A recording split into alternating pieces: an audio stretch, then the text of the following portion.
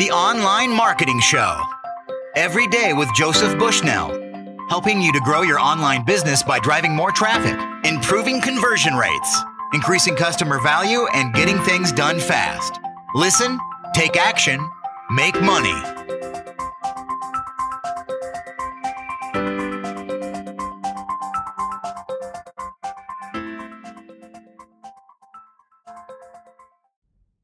Hi, welcome to the Online Marketing Show. I'm your host, Joey Bushnell. Today I'm joined by a fantastic copywriter, Bond Halbert. You can find out more about Bond over at thegaryhalbertletter.com. Bond, thank you so much for being on the show today. Thank you for having me. Bond, how did you become a copywriter?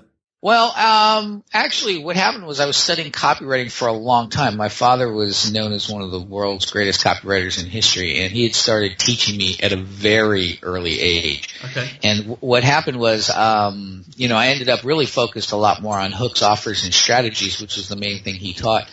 But really started in earnest writing a lot more copy when we started selling our own products. So I didn't end up, because I saw, I worked with clients and in the family business for so long that I didn't want to take on clients or do anything like that. But I ended up having to write for myself. And so I do a lot of writing, and I do it a lot, but mostly I do it from my own, for our own products and services. I know you've just released a book called The Boron Letters. What are the Boron Letters? Okay, well, when I said my father started my education early, and I need to explain this. This isn't, and if somebody's heard this before, I'll make this a real quick version because I know it can get tiring if you heard it several times. But what happened was I was walking down the street with my father when I was about 9 or 10 years old, and he was down on his luck at the time, and I told him I felt I was lucky because while my older brother got to grow up with him having a lot of money and doing all this, I get to see how he does it. Mm-hmm. And he decided right then and there that I was going to be his main focus was to teach me the business. And so immediately I was flying all over the country and being pulled out of school to go to brainstorming sessions, and very quickly became a contributing member to the team. So I was the only one doing this. My very first job was at a list brokerage company and so forth. But anyway, so this was all at around 9, 10 years old. And then a little later on, what happened was my father had to do a stint in Boron Federal Prison Camp. It's a long story, but basically the short version is this. He was running a company, and somebody convinced him to invest all of the company's money into a list that was supposedly hot and pulling great results. Mm-hmm. The list turned out to be a dead list, and so they didn't have money to fill orders. They charged my father with the intent to rip people off, and he ended up, after a very long, lengthy trial, going to Boron Federal Prison for 10 months. Well, while he was there, he wrote a series of letters to me and teaching me the business and some life lessons and so forth. And then what happened was he took those and he used them as a model for a book that he wrote, which actually helped start and launch a paid newsletter. This was a long time ago back in the day. Mm-hmm. And then what happened was the newsletter itself became the genesis. When he took it online, he was the first big guru online, marketing guy to take and show the real stuff online for free to anybody who was interested in doing so. And so all of that kind of thing actually gets boiled back to that site, thegaryhalbertletter.com, which goes back to his original newsletter, which goes back to the book, which goes back to the Boron Letters, which goes back to the very first letter he wrote to me on his 46th birthday. Wow. So they're very unique letters. And, I just recently started adding and explaining background and stuff like that, and adding more updated, how the things were translated and used, the lessons were updated in the future. These letters have become somewhat marketing folklore, if you will. Thousands of people have read these letters, and it's the marketing lessons within these letters that we will be discussing today. Can I ask you, Bond, the letters that your father wrote to you, did you realize or foresee what it would turn into? I did see them turning into an outline for a product and all of this other stuff. I could see that. What I could not see was the cult classic following that kind of came out of it. Yeah. At one point, my father asked me permission to reproduce the actual letters, because they're my letters, Yeah. And they were personal between us. And I said yes, and he actually, created put some online, but he also has a handwritten version where you can actually see the actual letters that he did. And what happened was I met so many people over the years that, not only say this thing like kicked off and this is what really hit me, but there's so many people who, the most common thing that we hear about is how many times people read the book. Yeah. And you can go back to this book, even I do, and read it once a year and and get more value out of it. And of course I get, it's the greatest gift I could ever get. I feel my dad's love in every page and it's also, I recently did a blog post about, thank God my dad went to jail because, while I was getting this incredible marketing education, nobody would really know it if it weren't for the proof of those letters. But because it's kind of hard to, when you say, yeah, your father was an ad man or your father was into anything, plumbing or electricity, that doesn't necessarily, nobody assumes automatically that, the kids are down there changing circuit breakers too. Yeah. And this is a case, an example where my dad was providing this proof of a very early education. So I got so much benefit out of, I love them, but I did not expect to have this like brethren of people who have read the letters and were thinking, wishing that was their father who wrote those letters to them, or feeling like they really get to know me and stuff like that. So, that all of that was not something I expected in any way whatsoever. I did expect it to sort of get turned into like an info product type of book, as translated, not the actual letters. Yeah. So, when I was saving the letters, I knew I was saving the information, but I didn't know I was saving the actual letters that would become get a cult following eventually. My first question is, in the book, your dad refers to the fact that as marketers, we must find a starving crowd. Why must we do that, Bond? Well, first, in marketing, it's very hard to even sell people what they actually really want, because they have to justify the purchase and what they're doing. Like, you may want a Porsche, but you may think, well, but I have to justify spending that much money on a car and stuff like that. When you're trying to sell people stuff that they're not starving for, it's just horrendously hard. And when people, everybody gets it wrong when they tell me, your father could have sold ice to Eskimos. When they tell me that, you could sell ice to Eskimos. And you're not paying attention. We would sell you heaters to ice, we would sell heaters to Eskimos because it's an easier sale. It's not, we do everything, to put the odds in our favor, and you still don't get, a 90% success rate. And, as marketers. And so what happens is if you're just putting so much more of the field is in your advantage when you have an incredible offer and a great deal to a crowd of people who are really starving for the solution to whatever you're offering. Great hamburgers to a hungry crowd, medicine to people who are sick, that kind of a thing. So, your chances of success are much, much greater if you're starting off with that. And that actually in that first lesson, my father explains, which is, look, I don't want heavy competition. I want an advantage. Okay. Over other people. So the thing is, he did not go and get into contests and say, hey, let me see if I can sell the same thing as you just to prove I'm a better salesman. He said, no, give me something that's easy to sell so I can make more money. And that's what, and easy to sell is something that people are starving for. What does it mean to become a student of markets? Well, each market is different. Even you yourself are a different person when you're shopping for different things. What you're looking for, what you picture and, the things that you're doing. And so, and how much you're willing to spend and, how long your relationship is with a company. So for example, you're what makes you think about going to buy a new car and your concerns about buying a new car are completely different from your concerns and issues about what you're going to go eat for lunch today. Mm-hmm. And so to know your market, you want to know the size of the market, what they, how much money the average customer will spend over the course of that market. You want to know as much information as you can, but you want to know how do the prospects talk when they're speaking about that individual product. You want to know the vernacular, so it's easy to put in your copywriting. The more you know about a market, great copywriting can be divvied up into 3 phases. Research, which is where all the power is. And then there's the phase I call the copy dump, which is just putting down that first draft or putting down even close to a final draft, but putting those words down on paper. And then the cleanup process. And that's where the professionalism comes in. Mm-hmm. But the marketing research is where the power comes in. That's where you learn how to, you speak about your market and where to attract where to find these leads and how much it will cost to address these leads, because, there may be a lot of people out there, but, it's very expensive to find, locate, and communicate with them. So, you have to know all those ins and outs about a market if you're going to really do well. And so copywriters tend to specialize in a market that they do well in. So, my father was one of the few that would actually have a runaway hit and record-breaking winner in, let's say, diet and finance and, heraldry and all of these different categories. Mm-hmm. And the research is to the point where it's so much easier if you already know the research and, the hot buttons and everything else.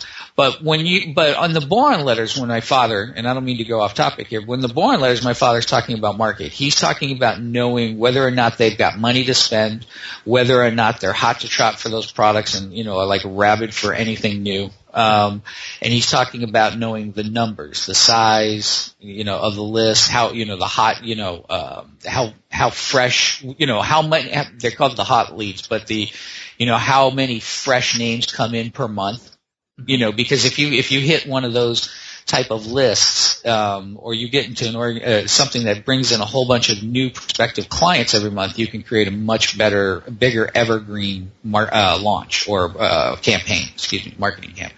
In the book, it mentions the SRDS. What is that, and how can that help us to become a student of markets? Okay, the SRDS is the Standard Rate and Data Service, and they produced these really big, huge books, and they were the books of people who had lists that you could rent for mail order. And the great thing about the SRDS, and by the way, the SRDS you can still get in print. I'm sure it's really expensive to do it, but you can also get it online, so you can just Google that up and look at it. Mm-hmm. But the SRDS is, what it would do is you flip through there, and by category you could look and say, okay, I'm going into golf here, and golf has got an incredible number of people who are paying, lots of money for info products, all on, how to take a stroke off their game. So you see these lists, and you can pick one that's particularly juicy, that's got a lot of fresh, neat names coming in every month, and run a test to it. So it was a great tool and it still is, it's a great tool for sizing up markets and doing, especially for offline. Now, online, there's all kinds of things that you can do. People use the Google searches and see how many times a particular thing is searched. You can get a concept of it. But size of the market is, because online it's so much cheaper nowadays to address and to try and get the attention of your prospects. So you can reach much smaller niches and make them profitable. Back with mail order and stuff like that, the lists were a little bit more generic by category and by interest. That was about, that was what you got. And so you needed to know that size because let's suppose that you were picking on, something that was too much of a niche. What would happen is you'd find a list, but it would be a small list and it's not worth putting together a campaign, testing a mailing and all this other stuff.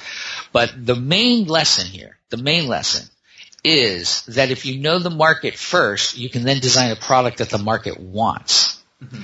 And that's the right way to go about doing things. Most people come up with an idea, they come up with a solution to what they perceive as a problem, and they go out to sell it. And it's not necessarily, it might not be what the market is actually looking for or wants at the time. You yourself, Bond, do you do a lot of direct mail pieces, or is a lot of your work online these days doing copy for websites and emails? Well, what I've done is help a lot of people who are clients that are offline and doing mail order pieces. I personally like to do a lot of writing online because I like to write a lot of shorter email letters than I would for long copy direct mail pieces and long copy space ads. So, that's my preference to go that way. But I end up consulting and helping a lot of people with their direct mail pieces. And direct mail is very hot right now. There's lack of competition for it. People are not coming home to the big piles of mail they had before. And the great thing about that lack of competition is it's relatively speaking, it's still pretty cheap to actually address and get those clients and have that undivided attention. If you do direct mail right.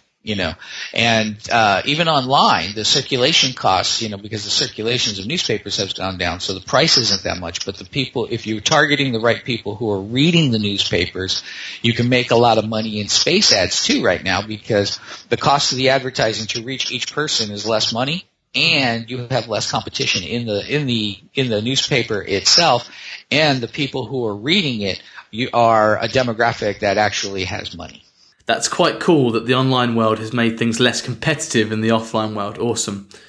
The next few questions are geared more towards your traditional direct mail through the letterbox type of mailing. My first question on this topic is, why is it important to segment and customize our mailings? Okay, and this is true online too. Sure. The reason you want to segment and customize out is you want to make sure that you're reducing waste circulation and grabbing more attention. Mm-hmm. So when you would mail to an audience, let's suppose you're mailing out something, and you're mailing out a thing for electric razors, okay, and it's an offer for that.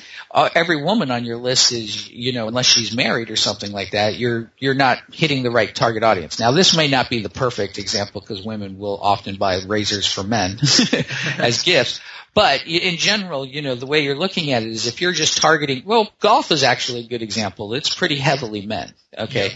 So you're going to mail golf into golf lists and stuff like that. You're actually targeting people who are into golf. So they're already shown an interest in it. They've raised their hand and given the ultimate vote, which is their pocketbook. So you want to know how a prospect, thinks, talks, and most importantly, acts. And when you see that, they like to buy golf products and they like to buy golf, books that are based on taking, putting, let's say that's the hot one right now, or taking a stroke off their game on the fairway, then this is what, we can create and tailor a book around. If you were to take that offer and put it out into the newspaper, there's a whole bunch of people that you're paying to reach that don't play golf at all. Mm-hmm. And if you did, so you must segment out and you attract those people, but then you're also it's easier to call them out by name. If you segment out an offer on how to make more money or draw more people into your business and you're sending it to a bunch of chiropractors and you say, hey, there's this is a hot new way that chiropractors are making $5,000 extra a week with very little work, in your area, here in the Los Angeles area. Then they go, well, I'm a chiropractor. I'm in the Los Angeles area and I would like an extra $5,000 a week. It draws them in. And so so segmenting helps you to not only, and online, it's extra important because the way that the people who provide emails are going is they're starting to target and say, okay, this person and email from these people don't get a lot of engagement from people who have our email. So Gmail will say, look, Bond has sent 1,000 of our people this email, and very few people have opened it. Mm-hmm. Okay, and so therefore we think this is we're going to start sending them, putting them all in the spam box. Okay, and so that's all the emails that are coming from me. Well, to get them engaged, if they've come on and signed on to my blog to learn about copywriting, right, and I sent them a series of jokes or I sent them a series of other things that aren't segmented based on their interests, and they start to lose interest and disengage from that, then my open rate goes down. And on top of that, basically starts losing interest, and so they lose that engagement, and I end up in the spam filter. So but anyway, so what I'm really getting down to is segmenting is really is important because it helps you target the right people. It helps you make the most out of your advertising dollars. But even online, there's like a million other good reasons for segmenting that go beyond that are technically related, like staying out of spam filters and stuff like that. So segmenting is very powerful for being able to target, and you'll be much more effective at selling that way as well. So online, the autoresponder that you are using, they should hopefully have some segmenting tools or customization tools. In the offline world, do we need to find a list broker perhaps where we can find these very targeted lists? Or is that something we should build ourselves? Well, the way that I look at it is this: is you don't, when you're offline and you're in the direct mail space, you're usually dealing with people. Let's suppose it's the golf product again, right? And this woman has bought a golf product. I wouldn't take her off the list because she's a woman. Yeah. She's still somebody who bought a golf product. Mm-hmm. So you have to do less of this online.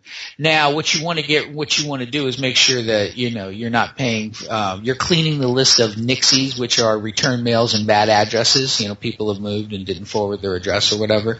Okay. You want to, but you don't want to do a lot of merging and purging. And the goal, what you want in a list when you're looking for it, is you want first a lot of hot names, because names get cold and stale. You had a hobby like 5-10 years ago that you just don't do as much now. It could be bicycling or fishing or whatever it is.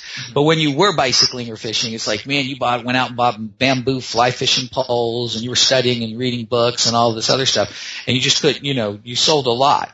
You bought a lot of stuff on it. And now that it's been kind of passé, you haven't bought any fishing products in the last 3 years. Okay. Mm-hmm. People have hobbies like that. Well, when you're on the list, what you want is a list that's continually bringing in a lot of fresh names. Okay.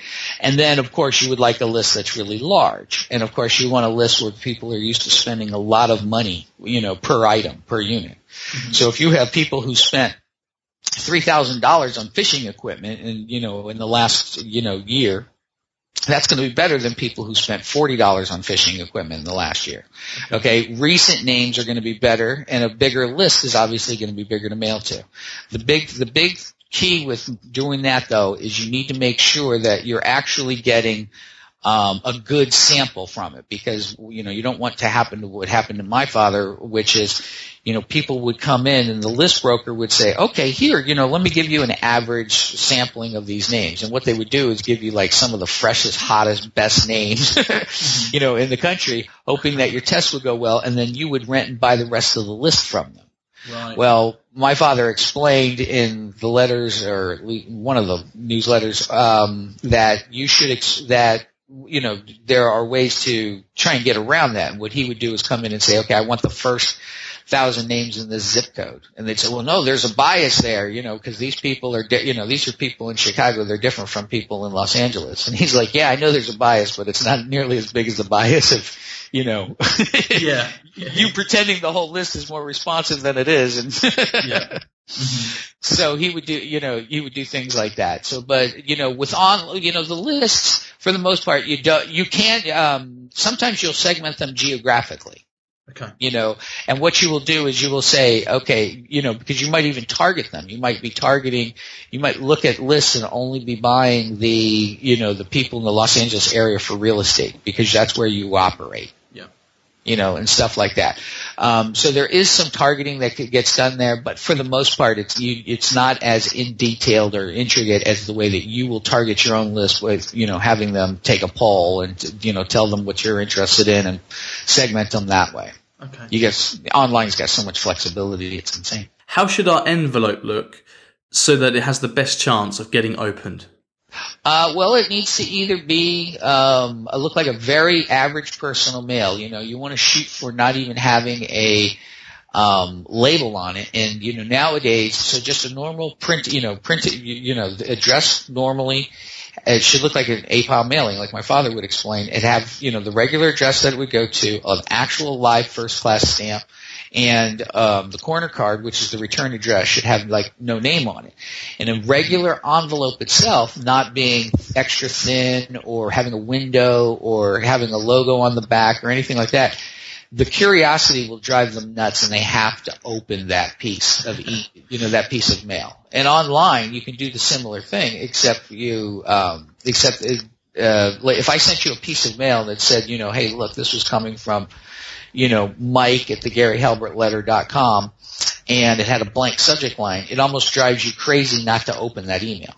Okay. Yeah. And that's so powerful, you can actually only do 10 of those. Okay. And the service providers will not try and send you out 10. But so the way that I look at subject lines is as forced teaser copy. Mm-hmm.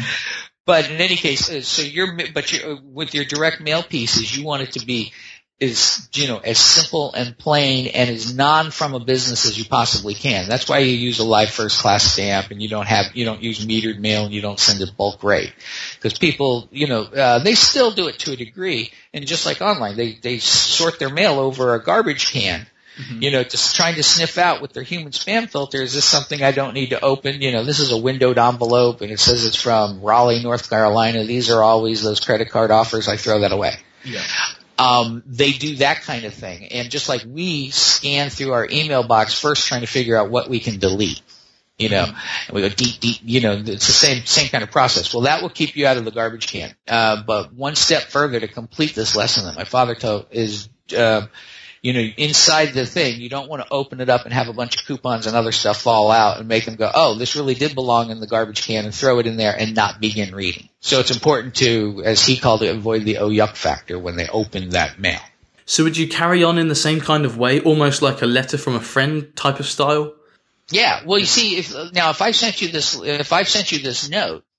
letter, and you got the envelope like that, you had to open it, and inside the only thing you see is a letter. Mm-hmm. Your curiosity has not been satiated. You still need to start reading that letter. Yeah. And that's when the copywriting really took place. That's when it was like, grabbed your attention, mm-hmm. And then, give you an interesting story or hook and twist and pulled you down, and the grease slide begins. And that grease slide is, a way that makes it feel like, I can just read one more sentence, and this, and you just end up falling through the copy. Mm-hmm. It's not a labored, this looks great. Let me sit down with a glass of wine tonight and read it. You want them sucked in immediately, and before they know it, they've read the whole thing. Your dad used to send strange objects with the mailings that he sent out sometimes. I know in the Boron Letters, some of these included dollar bills, which he sent out in the mail to people. He also sent out a little tiny bag filled with dirt. So why on earth would he do that? And what is the thinking behind this? Well, it has two effects. First of all, when you send mail like that, they call it lumpy mail. Yeah. That actually helps get that email open. The curiosity will still get you to open the mailing I just described. But if you feel something in there, it makes you go, I wonder what's in there. Now, marketing changes over time. Like right now, if you send in and it's like, there feels like a credit card in there, people go, that's just another credit card offer. You can still throw it away. But when they go, that feels like a quarter in there. Now, they didn't feel the dollar bills. Okay, so that will lead me to the second reason. The first reason is sometimes the lumpy mail actually helped you get it open. Okay. But the second reason was it got your attention. And, all of a sudden, it was a great excuse. And so when you sent sand or whatever it was, now, okay, imagine going back to our letter. You received the letter. You can't tell who it's really from. You can tell it's from me in Los Angeles, but you can't tell anything else. So your curiosity, open it. In there, you just see, maybe a small other envelope and a letter. So you have to open the letter. You start to open the letter and you see that or you felt something and you see there's a baggie of sand. Now your curiosity is, you're not going, the guy just wanted to send me a little baggie of sand and throw it away. Your curiosity is going to pick that up and go, okay, why did this guy send me a thing of sand? Mm-hmm. And then it immediately goes in and it starts to explain. It says, hey, I know that, this is odd, but I just sent you a bag of, they sent you a baggie of sand. And why I've done this for two reasons. One is I needed some way to get your attention, and this seems especially appropriate. And three, what I have to tell you about concerns, getting an incredibly, buying beachfront real estate property in Miami or Maui for no money down, or whatever the offer is. Mm-hmm. And so it starts twisting into that, and now you could, because the list is targeted, and this person is interested in buying property. Yeah. Okay, then that you've kind of like hooked his attention, and that's the beginning of the grease slide. So it's all at first to get your attention, and then and it feels much more personal, and it stands out in a way that it's well worth the investment. And so the higher the price point is, the more you can afford of a grabber or to do stuff to get to your prospect. So, you wouldn't send, my dad wouldn't send out a dollar bill letter to sell a $3 report on your family name. Mm-hmm. But but if he was sending out, I think I remember it was one of the, what do they call it, the most expensive mail campaign in history. And I found it in my father's files, but I do remember finding it and emailing him the story. And it was a press release story, and there's a guy doing the same, taking up the principle, except he was going after lawyers who had a lot of money for a very expensive product, and he was sending them $50 bills in the mail. Wow. And they, since it was sent out like via FedEx and stuff like that, it was also a good way to get past that gatekeeper, because the lady at the front desk didn't want to be caught stealing $50 from the boss. So they passed them on. Do you know if he got a return on his investment? I can't tell you. I mean, he said so, I think, in the PR article. In fact, it should be still up on my blog. I think if you go through and scroll through the back thing, it's, it was just something odd I found in my dad's files, because I thought people might be interested to know what kind of weird things he would keep. So the object that you send to them, for example, the baggie of sand, it then tied in to beach real estate. So is that a key factor, that it does have to somehow be relevant and tie in with the offer? Yeah, you want it to, the more it ties in, the more it feels like, oh, this wasn't just a trick to get me to open the mail. Yeah. And the better it is. And it's something that they can grab. You're getting their attention. They're getting a visceral, feeling of, playing with this thing, and this thing will sit around. Now, I one time, just out of the blue, because I got inspired, I didn't even, do this for a particular client or anything. It's just like I had to get it out of my head. I wrote a letter for a dinar, using an Iraqi dinar. And I found the dinars in my father's apartment. And I knew that he was thinking of using these as grabbers, but he never, he didn't have an idea of what to use them for yet. And so what I did is I attached it to a letter and said, see this Iraqi dinar. And this was about 4 years ago.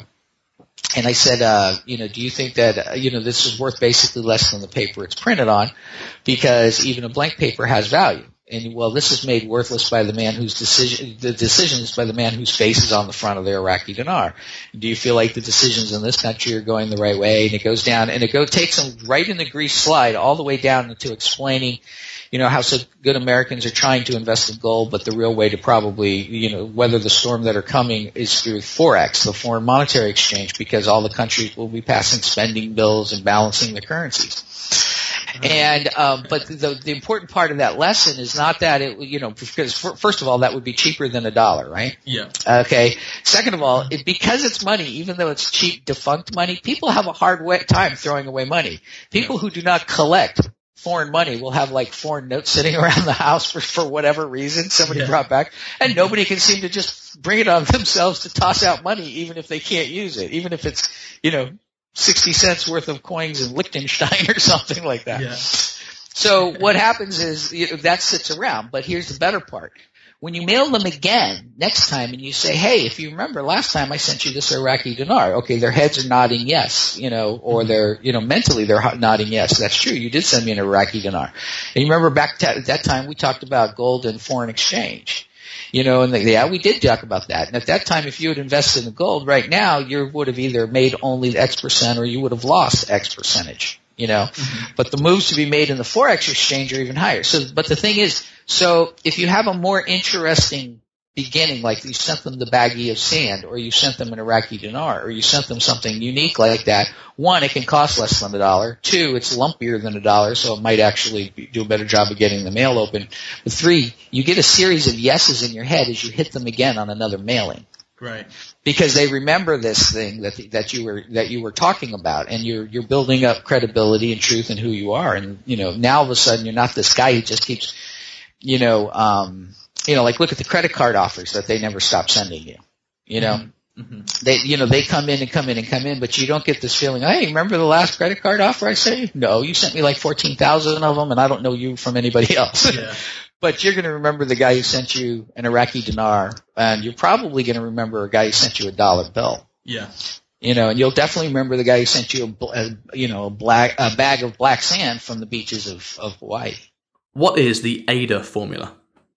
Okay, AIDA is the basic formula for all marketing, and the way I like to explain this is it's the basic formula for all human persuasion, period. Okay. When people talk about marketing is life, marketing is all human life. When you're trying to get your kids to do your homework, it's the same, you're doing the same process as somebody who's trying to sell you a car, which is first you need to get someone's attention.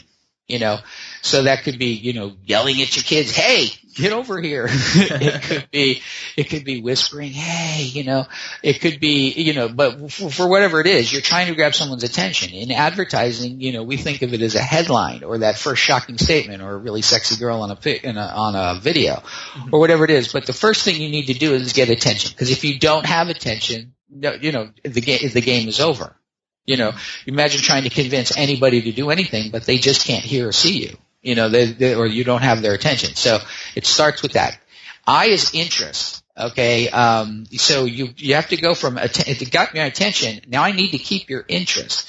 So, I need to say, come here, or, look, we need to start talking about this and, this and that. In an ad, it's usually the story part. It's the part where, your story becomes their story. So I, start talking about, hey, I got your attention somehow in explaining that, I'm going to teach you how to get open rates of, 40% and up. And then what you do is, now I've got your attention and I'm starting to get your interest, right? And I say, I say, I'm going to tell you, when I first started mailing to my list, I was disappointed to see how few people had opened the emails. I thought this was horrible and tragic. So I waited and made sure that I was going to spend more time building better content before I mailed that list again. And lo and behold, then I got more people to complain and the rate went even lower. And so I did the worst thing I could, was wait even longer and make sure, and worked harder to make sure I had even better content. And then I realized the solutions as to why I was getting these lower open rates than a lot of people and what the reality was. And now I've cured the problem. And okay, so now my story has become your story. That's the interest part, right? Mm-hmm. Now then that slowly starts peppering in desire. This, unfortunately, was made very famous in Glengarry Glen Ross, and they misconstrued the D as decision, but it's really desire. And, if anybody wants to send me spam or hate mail on that or debate it, I don't want to bother. But you need to build up the desire. You need to build up the desire for them to want the thing. So when I start, let's suppose I continue in this line of thought, and I say, well, then I found out a couple little tricks that have, increased my click-through rate 400%. My open rate, I taught this trick to my buddy, and he took a 10,000 name list and went from a 9 to a 28% open rate. So now what I'm doing is I'm fueling your desire for this product and this information. Right? Mm-hmm. Okay, and then the final thing is to get people to act. That's the A part of ADA. It's attention, interest, desire, and action. The action is where you're pushing them to make that decision to buy if they haven't already made it, and you're telling them and getting, it's the whole phase of closing and getting them to order, and it's your sense of urgency and, the reasons why they shouldn't delay and so forth. And so, but all human persuasion is based on that. Yeah. And it's all about, you have to grab attention first, and each phase could be shorter or longer. And I've seen great headlines where it's like that covered everything. Yeah. Where it was like, in a simple tweet, they could cover grabbing your attention, giving a little bit of interest, fueling your desire, and forcing you to act. So there's no set rule on how big these phases are. And the interest and the desire one can they blend into each other, because as somebody's telling you the story of how they solved your problem, you're going from interest to desire. So that, that phase will often get blended in a little bit together. But it's the foundation of all human persuasion and relationships. So that's definitely applicable to both offline mailings, online, and even just getting your kids to bed. Door-to-door sales, anything. Back to offline mailings. It's recommended in the Boron Letters that we should include a reply envelope in our mailings. Can you give us a little bit of information about how we can use that effectively? Well, the way that you want to do that, the reason you put in a reply envelope is you can't leave anything to chance. Delay is death in sales, and it's even more true nowadays than it was before, because we're so bombarded with messages that if somebody says, well, I'll think about this and maybe I'll order it later, and they put it down, over the next couple of days, the other mail that comes in and messages will start to cover that. Mm-hmm. Okay. Just like you have an email and you say, well, okay, opened it. Well, I'm going to let it sit there for a little while, and then in a week it's down, under 200 other pieces of email that you said, oh, wait a minute, I might be interested in this later. So delay is death all the time in sales, and you have to make the ordering process as smooth as possible so nothing stops them and distracts them from doing it. Mm-hmm. And good marketers will not leave anything to chance. They'll bring you to a place where you should have a thought or a conclusion to buy on your own, but they won't wait for that. They'll tell you buy. Yeah. They'll say order. That's why they say pick up the phone and order, because they're not leaving it to chance for you to figure out how to order is to pick up the phone. But they want to make everything smooth as possible. And one of the worst things that could happen is to have them fumbling around looking for a stamp and a return envelope, and an envelope to send the order in. You want to make it so that they, from the moment they feel the word yes, and they're thinking yes and making the decision to buy, to actually completing the order, you want that to be as smooth and as short and as simple as possible. And online, that applies to the same thing. If you have software that says this is a returning customer and we can already fill out this info for them, you do it.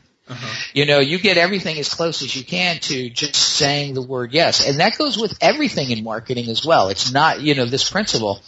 Because, when I go into a meeting or I go into something and I want something from someone, I try and reduce it down to as close as I can to the only thing they need to do is say yes. And now you can't always do that because you might be needing something from them. But, but trying to make it so that it is what they have to do to get you what you want is the minimum amount required, the better off you are. You do not want people in your mail to stop and go looking for an envelope and for a stamp to mail it. There's already so many chances that they're going to put this down and, forget about it and, save it till later, which is never. My last question was, in the book, it talks about providing eye relief for the reader. So what is eye relief, and do you have any tips on how we can implement that? Sure. And first of all, eye relief, and the best way to describe this, since we're not doing showing you a slide, or if you can show a slide, I like to show people the exact opposite of eye relief. And the exact opposite of eye relief is a legal disclaimer. Okay, you'll notice them in all caps, not broken up into paragraphs, not broken up into short sentences. They're blocked on left and right side. Mm-hmm. And, there's no bolding or special formatting or anything. Excuse me. Those are designed not to be read. Okay, so they are the exact opposite of eye relief. Right. Now let's suppose that you're going about your day and you're like, okay, it's Monday morning, the boss is going to be calling me. I gotta start jumping on, taking care of this stuff online, and you log on, you see your emails, and you open it, and you open one, and you see this long, what looks like, could be half of a book. No matter, even if you want to read it, you're going to say, okay, well, let me put this off till later. Okay, so that's one thing. But the eye relief is what makes it easy to read, makes it easy to first make the decision and say, let me check what this is about. I can read the first couple of lines.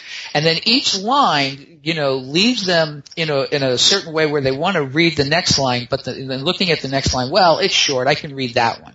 Okay? Mm-hmm. You do not want them to look at it and go, oh, this is going to, oh, let me scroll this down. Are you kidding me? This is like 20 pages of text. I don't have time for this right now. Yeah. Okay. But if you got enough eye relief and they're just kind of, I can hop into the first page here and see what this is about, then they can get pulled into what we call the grease slide again. Now, I could go on and, spend hours and hours giving lessons on how to perfect the grease slide and get people to read every word of your ad and, pull them through it. Mm-hmm. So I can't do all of that right now. But what my dad is talking about, I'll give you the basics, was break up those paragraphs into small paragraphs. And he liked, around 3-line paragraphs. You have to do it even shorter nowadays. People read less and less, and their attention span has gotten shorter and shorter. Yeah. So online, that's an even shorter period. Smaller sentences, breaking up those compound sentences. Indenting, again, this is all the exact opposite. Proper, capitalizing the first letter of the sentence and, lowercase for the rest, the exact opposite of the legal disclaimer. Bolding and subheads. And subheads are designed, what they are is, you'll probably show it on a slide. They are look like little headlines. They're key points that need to be made that are designed to do two things: emphasize an important key point in the ad itself, in the copy that you're writing, but also to take people who are skimming the ad and suck them in right there. Okay. And then now they're in the agree slide because they read that and they start reading the paragraph below it, which now starts pulling them down through the copy as well, through all the desire points and to the point of taking action. So providing subheads, indentation, proper spacing, making the paragraph short, making all of this short makes it easier for the decision to read. Now online, you don't want to go too far with this because people are okay with it, but you really don't want 21-inch wide sentences. Because your head is, your eyes are going back and forth and it's just really annoying. Yeah.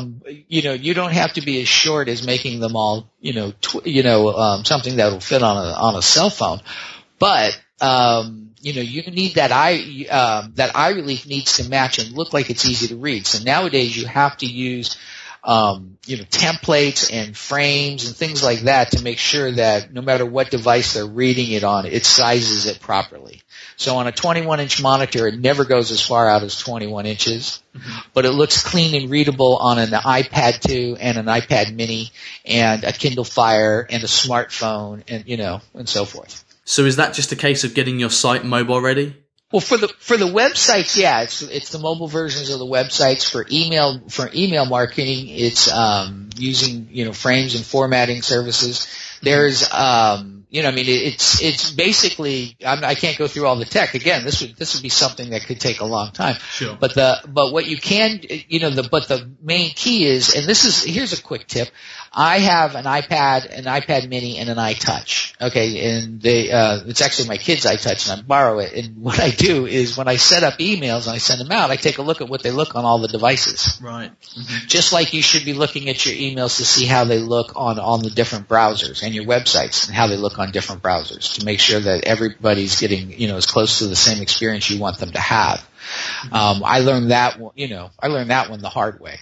I put out and launched this thing, had a sales website, and Internet Explorer couldn't read it. Okay. And I didn't know it because I was using, Firefox. And it was like, oh, wait a minute. Internet Explorer is a pretty big one to lose. So how did you find out? Did someone get in touch with you to say that they couldn't get on the site? Yeah, they got in touch with me and told me about it a week later. Oh, no. Okay. And here I am all kind of dejected. Oh, the offer didn't work.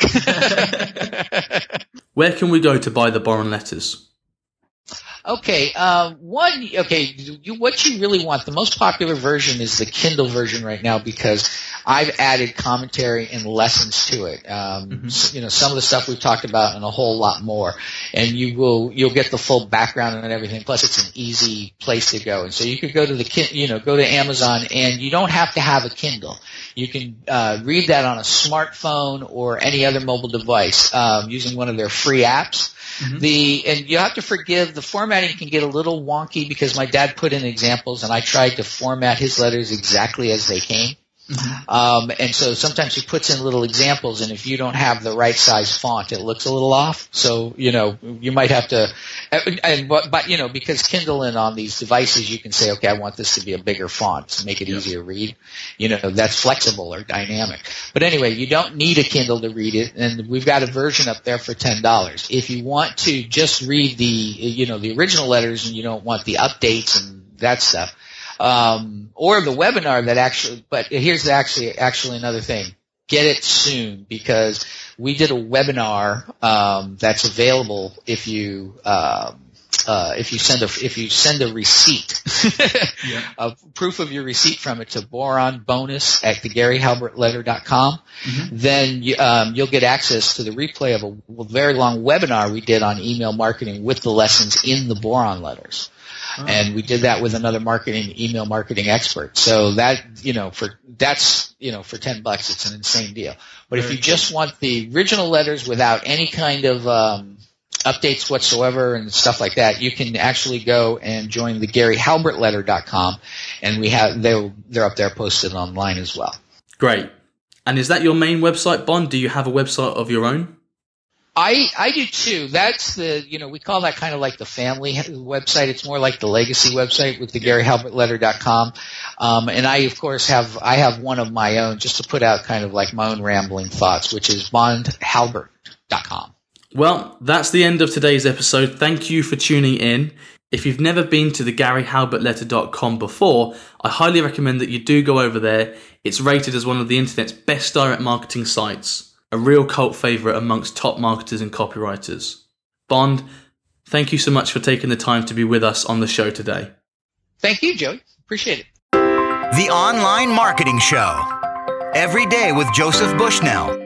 Helping you to grow your online business by driving more traffic, improving conversion rates, increasing customer value, and getting things done fast. Listen, take action, make money.